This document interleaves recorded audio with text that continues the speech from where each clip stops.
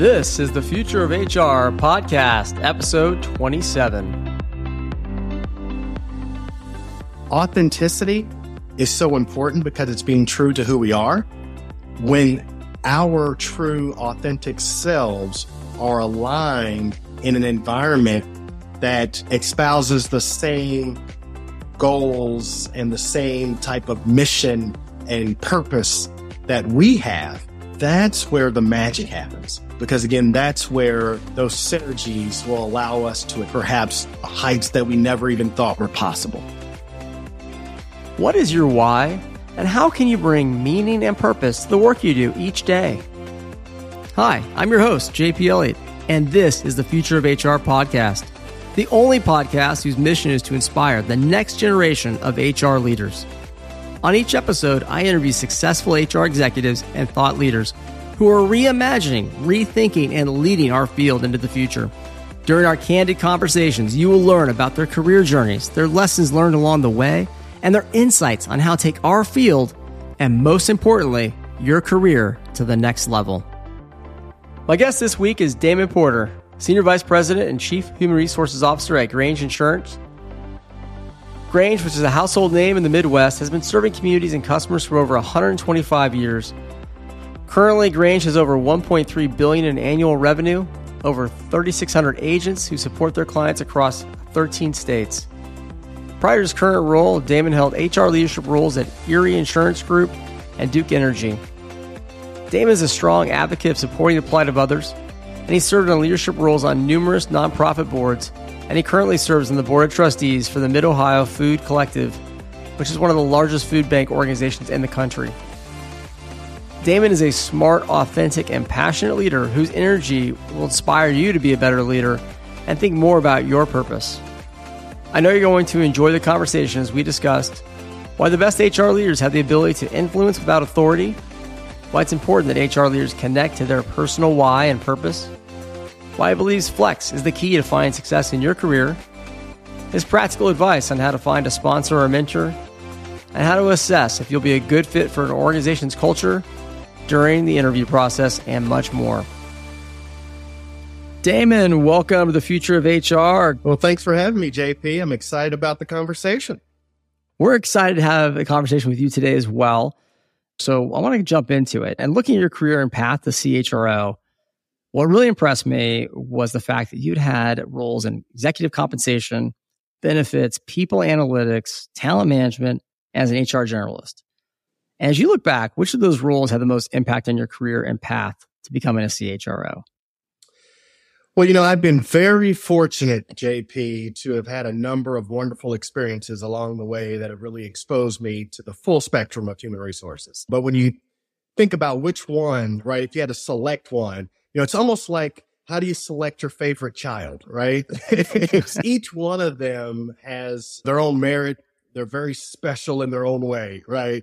But I will say that along my journey, the time I spent as an HR business partner and more of a generalist not only exposed me to the various aspects of HR and my learning, because you have to be, you have to know enough to be dangerous in each area, but it also helped me with understanding how the work truly gets done within large or even smaller organizations. So I'd say the HR business partner work was really helpful for my own development. But that said, each of my steps along those centers of excellence within the HR realm, each of those provided some transferable skills that I still utilize today. Absolutely. The roundness of your career, if you will, because you round yourself out with exec comp, benefits, HR, generalist, talent, allows you to probably see and have a different viewpoint when you finally got to be a CHRO. You know what good looks like, or what at least probably good or bad looks like in some of those roles.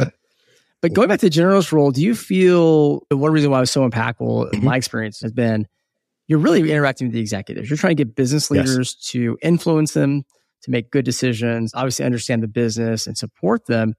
And it's just a different level of influence than influence in HR. Do you feel that same way? I do. And one of the things you learn really early on, and I consider this to be one of the most important skill sets when I'm evaluating talent, but it's the ability to influence when you don't have authority. right? And I think the HR business partner role is one of those roles in which, depending on the organizational structure, you can be engaging with folks who may be at a much higher level than you, but there's an expectation that you're still going to be able to influence their thought process and their decision making. And the very best HR business partners are those that can do that and can find a way to navigate through team spaces. And so I would say for sure, having that ability, and that's something that's learned, right? It can take time to hone that craft, but having that ability to influence without authority is a very powerful tool to have in your toolkit if you're an HR professional. Absolutely. It takes time to build that, but also the finesse to know when you should push and when you should pull back and understand your business leader and meeting them where, she or he is at is super critical in that. Yes. Well, what's pretty clear in your career, Damon, is that it looks like you were really intentional. How intentional were you in planning your career and shifting into these different roles? Or was this dumb luck? Oh, I love that question, JP. Initially, I was not very intentional at all about my HR career. And in fact, I did not grow up as an HR professional, right? It wasn't necessarily on my career path. When I what did you want to do? I'm curious. What was your career path? So my background was in marketing and marketing research. And that's what I thought I wanted to do, right? And so I did that for some time and then went back to get my MBA. And I learned the real value sometimes in education is not only do you learn what you want to do, but you learn what you don't want to do, right? And so I knew that probably wasn't the path that I wanted. So after my MBA, I was very fortunate to take a job with a large power company. And the reason why that role was so attractive to me is that they had a leadership development program that was focused on recent MBA graduates. And the intention was to bring them into the organization, and they'd go through a 2 to 3 year period of rotating around the organization, learning, growing along the way, and then they would be placed in an area after completing that program.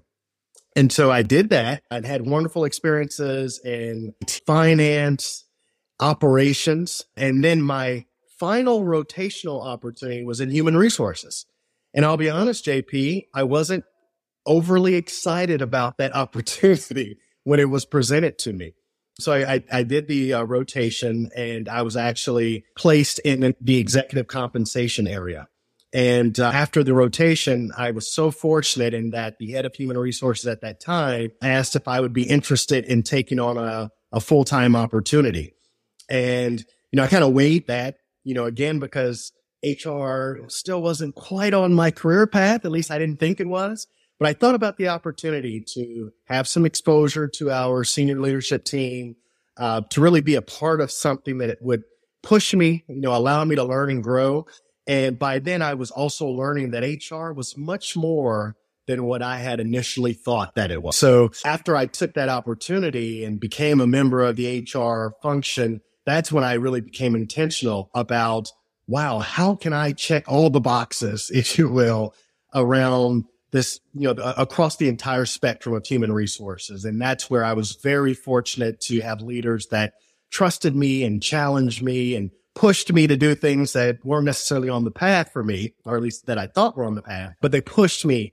And that is what led to having a pretty diverse set of skill sets across the HR spectrum. That's a terrific story. And I really think we do need more MBAs in HR who come from a business perspective, who have a little broader view, because the impact can be so much greater from that. Right? I agree. And it's not that if you don't have an MBA, you're not going to be a great HR person. Right. No, absolutely not. You could still learn the business, but there are things you're going to learn in business school that you can carry with you, that will help you. And so I love that you reluctantly came into HR, then you saw the light, which we all have seen and have chosen this path.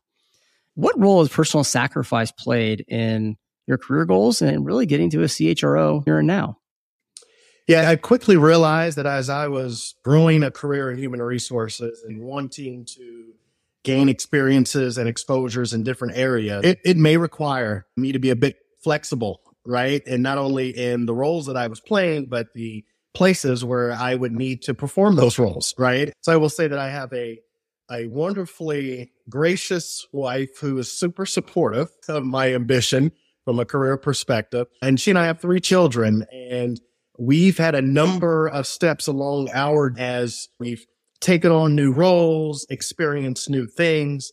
And one of the things that we've learned, JP, is that, and you hear this quite often, and I certainly agree with it, children are really resilient, right? I think sometimes it's the adults that struggle being as resilient. As we moved from various locations, we learned that our children not only were resilient, but they were learning and growing along the way. And that really helped to cement this really strong connection that we have as a family, because we were often going to new places where we literally knew no one other than our own little 5-person family unit. And so you lean on each other. You have to depend on each other. And again, that has really helped us to cement a really close knit. But you learn, you experience, you grow. And I think you're a better human being when you've had an opportunity at times to be stretched in different ways. Well, it sounds like you have an amazing, supportive wife and family and I guess what I love about the way you're thinking about this, Damon, is, we make personal sacrifices at work. We might put long hours in, but really we have a family behind us. A lot of us have significant others that are supporting us. And it does require everyone to be on the same page to say, hey, can we do this? But I've experienced, we've moved a little bit in my career as well. And my wife is amazingly supportive. And I think it has made the kids, our 2, my son and daughter, I think, better friends. We're like, hey, we're here, and that's your brother, that's your sister, and that's all you got. So let's stay with them. That's right. The other thing I admire about you is I think you've got a real sense of purpose around your leadership. And I'm going to quote Mark Twain because I think it's a great quote. He said, the 2 most important days in your life are the day you are born and the day you find out why. How would you describe your leadership purpose, and what is your why? Well, your personal philosophy has always revolved around the power of the we, right? So how can we help others be the best versions of themselves as we hopefully achieve some sort of collective success? So long before I was ever in positions of leadership, I tended to gravitate toward the principles of partnership and collaboration and teamwork, right? Because I truly believe that we're stronger together. Now, what's great about leadership is it often creates a platform for us that can even make that impact and that influence so much stronger. And on my career journey, as I stepped into roles like that, I learned that that is what gave me energy, right? Being able to hopefully help others bring out the best versions of themselves. That's what really fuels me. That's what really gets me excited about the work that I have an opportunity to do. But with leadership, there's an awesome responsibility. And I don't take that lightly. And I think the best leaders are those that are very serious about how they show up, how they interact, and how they bring others in, because that's absolutely critical if you want to get to this collective success that I think many of us aspire for. Impacting the larger group is, sounds like that is your purpose. I also love the fact that you're bringing up that, at all times as an HR leader, whether you're an HR business partner or you're the CHRO, everything we say and do is being watched by the business, by our peers. Are we, walking the talk? How are we leading? Is that aligning with what we say our core values are? And that's an important point that you bring up. I think we forget sometimes, because we think, especially as a CHRO, you might think, well, I'm just Damon, but you are a CHRO and people are looking at you as a leader in the firm, in the company, and saying, hey, how's Damon interacting? But it goes all the way down your leadership line and HR in general. I think we always have to be the role model for culture, which makes our job a little bit harder than other people's jobs sometimes. We get to be an advocate for the organization, right? We are that champion, whether we willingly take on that role or not. We are, in fact, in that role. We really have to take advantage of the position that we're in. Damon, the vast majority of employees are motivated by performing meaningful work, being valued, being recognized for their contributions. How can they accomplish this? How can employees find meaning, fulfillment, and gratification in the workplace today? JP, when I talk to folks about how they find meaning and purpose in their work, I like to talk about and encourage them to flex. And My colleagues and family members and friends, many of them have heard this, but I like to leverage the acronym FLEX, F-L-E-X, because I truly believe if you can flex in the workforce, then that meaning and purpose will follow.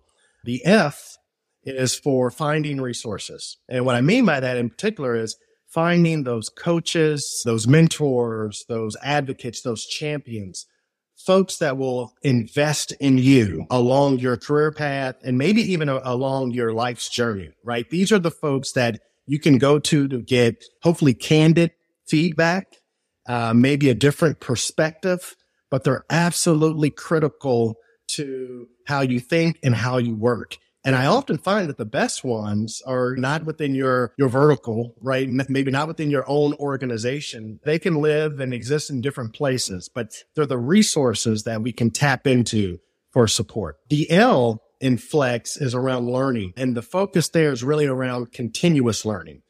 How can we continue to view learning as not a destination that I one day want to get to, but more so it's a lifelong journey of learning. It's continuous. How do we learn? How do we grow? How do we expand our mind? How do we take on new opportunities that, maybe aren't on our career path, or we don't think they're on our career path, right? It's saying yes to those things that maybe others might not say yes to, because at the end of the day, you're learning, you're experiencing something different, and you're building your set of skills along the way. And that could be absolutely critical no matter where we ultimately move our journey forward. The E in Flex is around excel in your current role.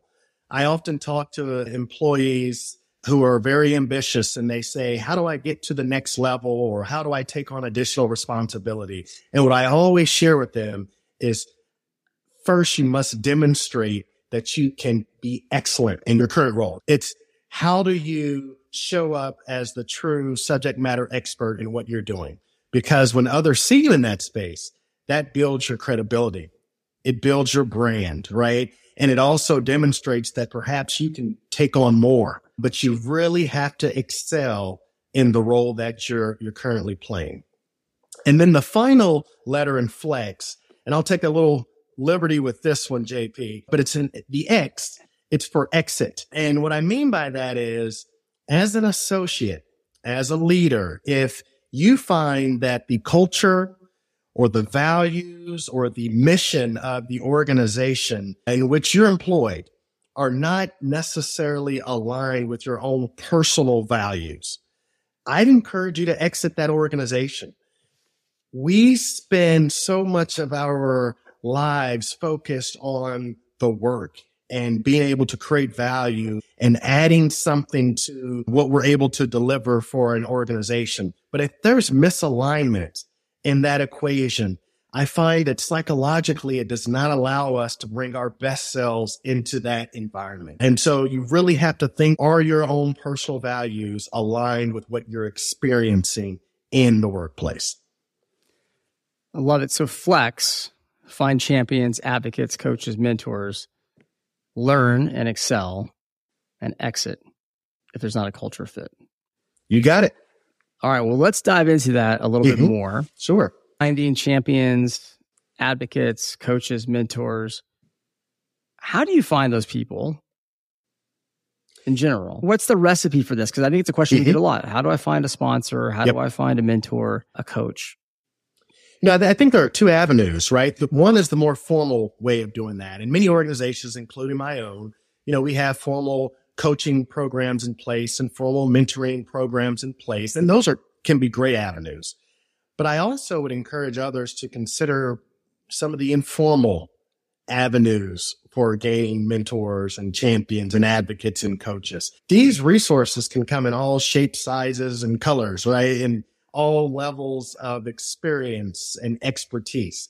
I think we have to be observant. One of my mentors that I've had, probably for the longest mentor that I've had, is an individual who was a former leader of mine well before I entered the human resources space. It was someone that I had continued a relationship with, knows me extremely well, right? And so when we're engaging in conversation, there's a high level of transparency and candor that, frankly, I probably need, right? But, that person is bringing me objective feedback and insight based on what they know about me and what they know about what I'm hoping to accomplish.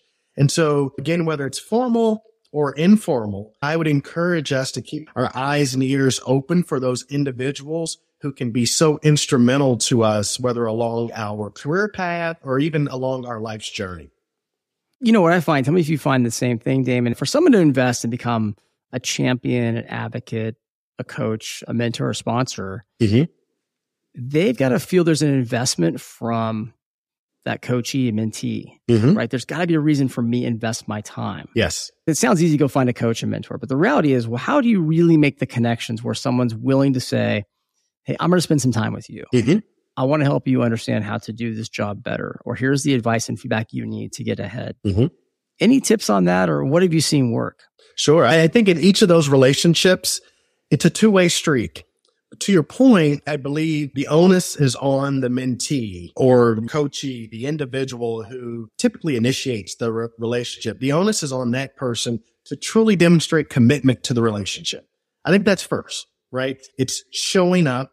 It's being prepared for the conversations. It's helping to determine the appropriate cadence of the conversations. Again, some of those are very formal. I've got mentoring relationships now where I will mentor folks and we'll connect each month or we'll connect each quarter. So that's, there's a cadence, there's a formality to it. But even for the more informal relationships where you pick up the phone and call someone, I think we have to demonstrate a real commitment to that person. Because if we want that person to do the same, they have to see that we're invested in that relationship and that we truly value the guidance and the support that they are providing for us. So I think commitment's key. Secondly, I'd say, again, the preparation. It's making sure that we're bringing topics into the conversation that are not only relevant to us, but will allow the coach or the mentor or the champion or the advocate to lean in a way that's valuable. So it's the preparation around that. And then thirdly, I'd say it's having real clarity in what that relationship should be. So if it's, thank you, JP, for agreeing to be my coach. We'll have a 6-month coaching engagement and I will plan to connect with you once every month. Or depending on the cadence, depending on the frequency of the interaction, I think it's on the mentee or the coachee to be very clear about what they hope to gain out of that relationship and establishing the guardrails for how the relationship will play out as well. It's really great advice. What about learning and excelling? Do you have practical advice for people on how they can demonstrate that they are learning and growing in their role?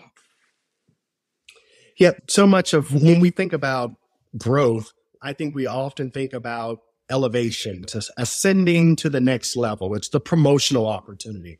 But so much of growth can be demonstrated upward or sideways or even downward, right? It's as long as we're learning and growing. I think it comes down to the mindset. You'll often hear folks talk about having a growth mindset.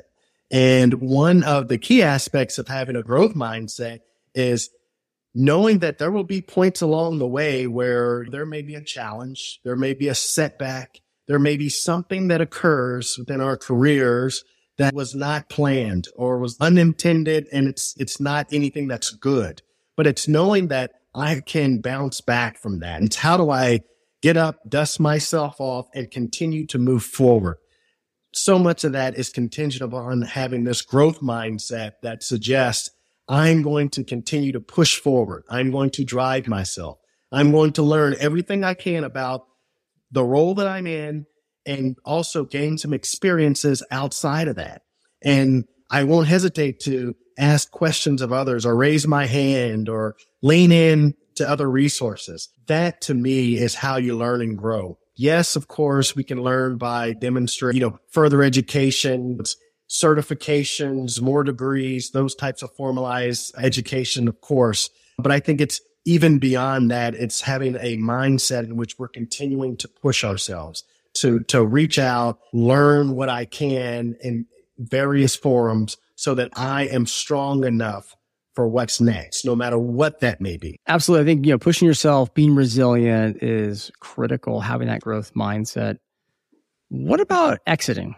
What is your advice on how do you know if it's a great culture fit or if it's going to work for you? That's a great question. And, we could have an entire podcast on that question alone, JP.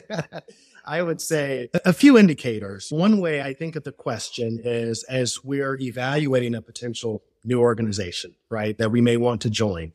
How do you know it's a good fit? How do you know that that's a place where you want to bring your talent and treasure? And I think we want to be as knowledgeable as we can. And in order to gain knowledge, sometimes is there public information about the organization? That can be helpful. Do you know folks that work within the organization? Are there folks that you can reach out to who are either current employees or past employees who can share some perspective with us, right, around perhaps the inner workings and the culture of the organization? And I'd also kind of leverage the hiring or the selection process that we go through as individuals, because that's pretty telling. So if an organization is interested in us as a potential new employee, what type of experience are they creating for us on the hiring side? Because this truly is the window to the type of organization that they are. And I think depending on how you're treated, the responsiveness, sort of the collaborative spirit that we have along the way, I think all of those are great indicators into the type of organization that it is.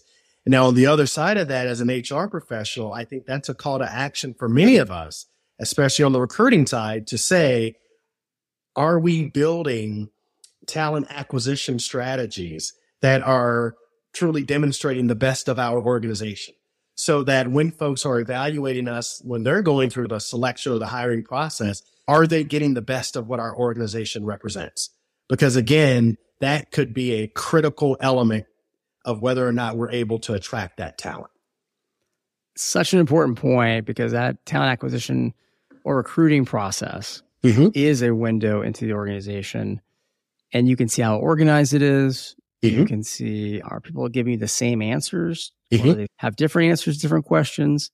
What are your recommendations on how you might audit your own recruiting process? Or how do you audit your recruiting process? I think it's a quantitative as well as qualitative process, right? Many of us, when we look at our metrics associated with our recruiting processes, we look at things such as time to fill and maybe the acceptance rates based on the offers that we extend, the acceptance rates of those that are actually coming into the organization. Those will give you some indicators as well, right? But qualitatively, are we putting people in places that truly represent the culture that we want to portray?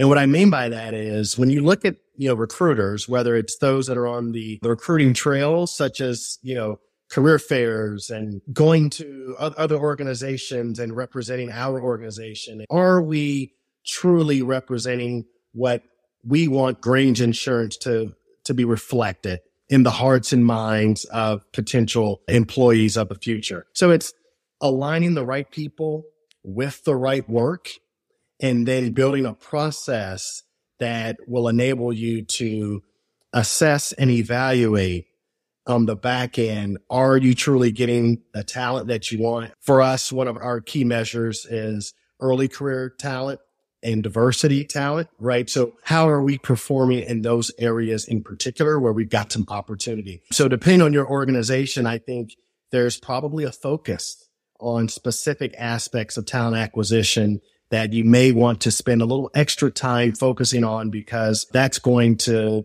truly represent the type of people that you're bringing into your workforce.